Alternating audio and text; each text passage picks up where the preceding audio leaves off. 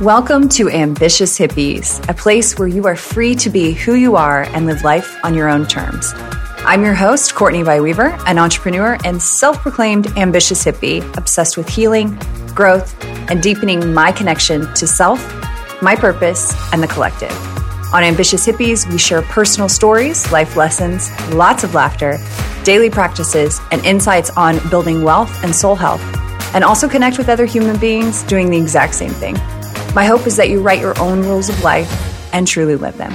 So let's get into it, shall we?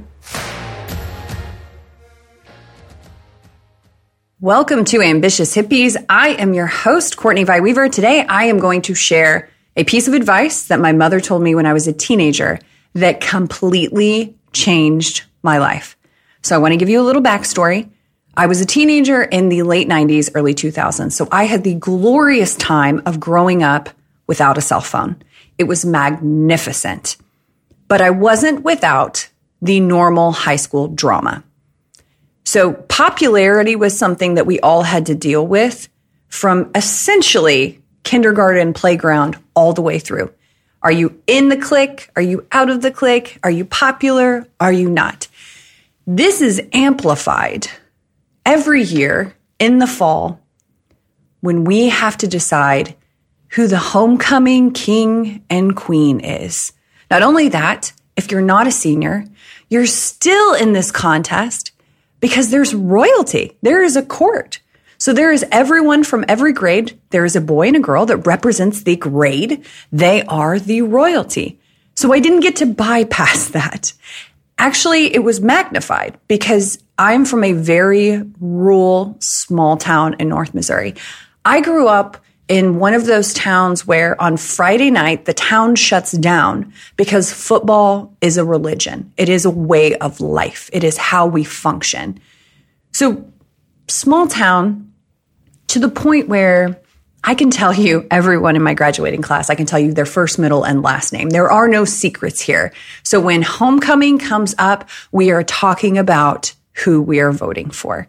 Now, I don't know how this was done where you went to school, but where I went to school, it was not private. You didn't go into this fancy room and you weren't, behind a curtain. You were literally doing this at the lunch table. You were literally talking about who's in, who's out, who are we voting for, who are we not voting for. So it's a 2-round process. And it's a very fascinating process because then you start to see people like campaigning to be the sophomore nominee, which is comical in and of itself to think back on that. But we go through this process. So first you have to even be selected to be on the ballot. So you're selected by your peers and they pick a certain number of boys and a certain number of girls. And then you vote and you say, yep, this is the one. So this whole process is happening and I'm trying to wrap my head around it, but it doesn't make a ton of sense because I don't want to pick who I like more or who I think would be better because to me, it's not like they're not representing, who we are as human beings. It's essentially a popularity contest in my mind. I'm like, this doesn't add up.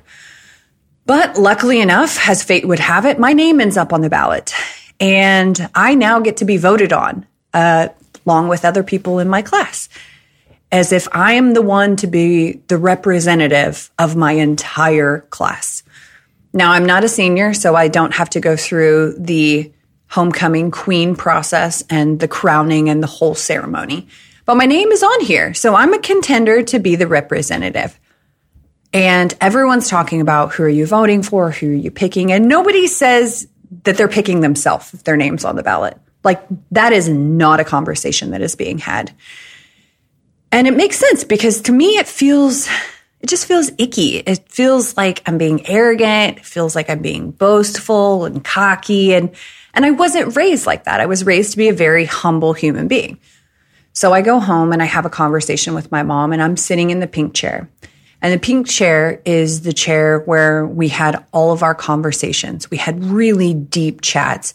It's where I worked through a lot of my childhood. It's where we talked about things that we were going through at different parts in my life. It's where I grew. It's where I was able to share in a safe place what was happening in my heart, in my head, in my life.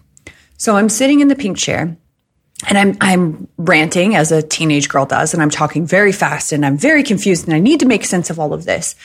And my mom very calmly lets me finish and she responds with this. And this is the piece of advice that changed my life. She says, if you don't toot your own horn, no one else will. It was life-changing. Because what she was saying was, if you are not willing to bet on yourself, if you do not think that you are the best person for the job, nobody else will. Nobody else will. I don't care if it's sophomore royalty or if you are pushing for a promotion. If it's you or somebody else, you better pick yourself. You better have enough belief in your ability and your skill set and what you can do that you pick you. So I did. I went back to school the next day full of confidence. Hell yeah, toot toot, here we go. Beep beep. Voting for myself. And I didn't win. And I never won. I was never crowned the royalty queen, the homecoming queen, prom queen. Never happened. But what did happen changed my life because I started betting on myself regardless of the outcome. I didn't care if I won. I wanted to make sure that people around me knew that I was willing to bet on myself. I was willing to show up and be seen regardless of the outcome, regardless of if I won or if I lost, if I got the promotion or if I didn't, if they bought my product or if they didn't, if they joined my team or if they didn't. I am willing to show up and say, I am the best person for the job. You can either believe me or not, but I believe in myself. Because when I am willing to do that, when you are willing to do that, when you are willing to show up and say, I am the best person for this position, for this job, for this skill, I am the best one for this, you give other people permission to do the exact same thing. It would be like, as a parent, saying, I think this woman would be a better mother for my children. No freaking way. There is no way. When we have children, I am telling you right now, I am going to be the GOAT. I'm going to be the greatest of all time. I'm going to be the best parent for this child, just like you are the best parent for your child. Same scenario of somebody asking you if you would like a raise or if you should go for this promotion and you saying, yeah, no, I think this guy should probably get it. Or, yeah, no, I think she should probably get it. No, we have to start betting on ourselves. We have to start believing in ourselves. We have to put our ego and what we think is arrogant or boastful to the side and start owning our confidence and our belief in ourselves. That's not arrogant. That is real confidence of having faith in who you are and what you are capable of. And if you don't have the skill sets of what you need to do, having the faith that you know you can acquire that. So today, I want you to think about your life and what you want out of your life. And where are you playing small? Where are you not tooting your own horn? Because remember, if you don't toot your own horn, no one else will. Beep, beep, baby. All right.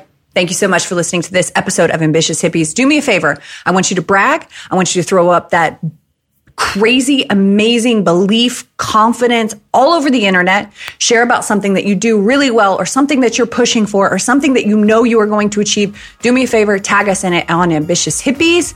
I will share it so I can continue to pump this out into the world because when you win, we all win. I love you. Have the most amazing day. Thank you for listening to this episode of Ambitious Hippies. If you love the podcast, do us a favor and leave us a rating and review. And if you're on social media, tag us in your stories or use the hashtag Ambitious Hippies.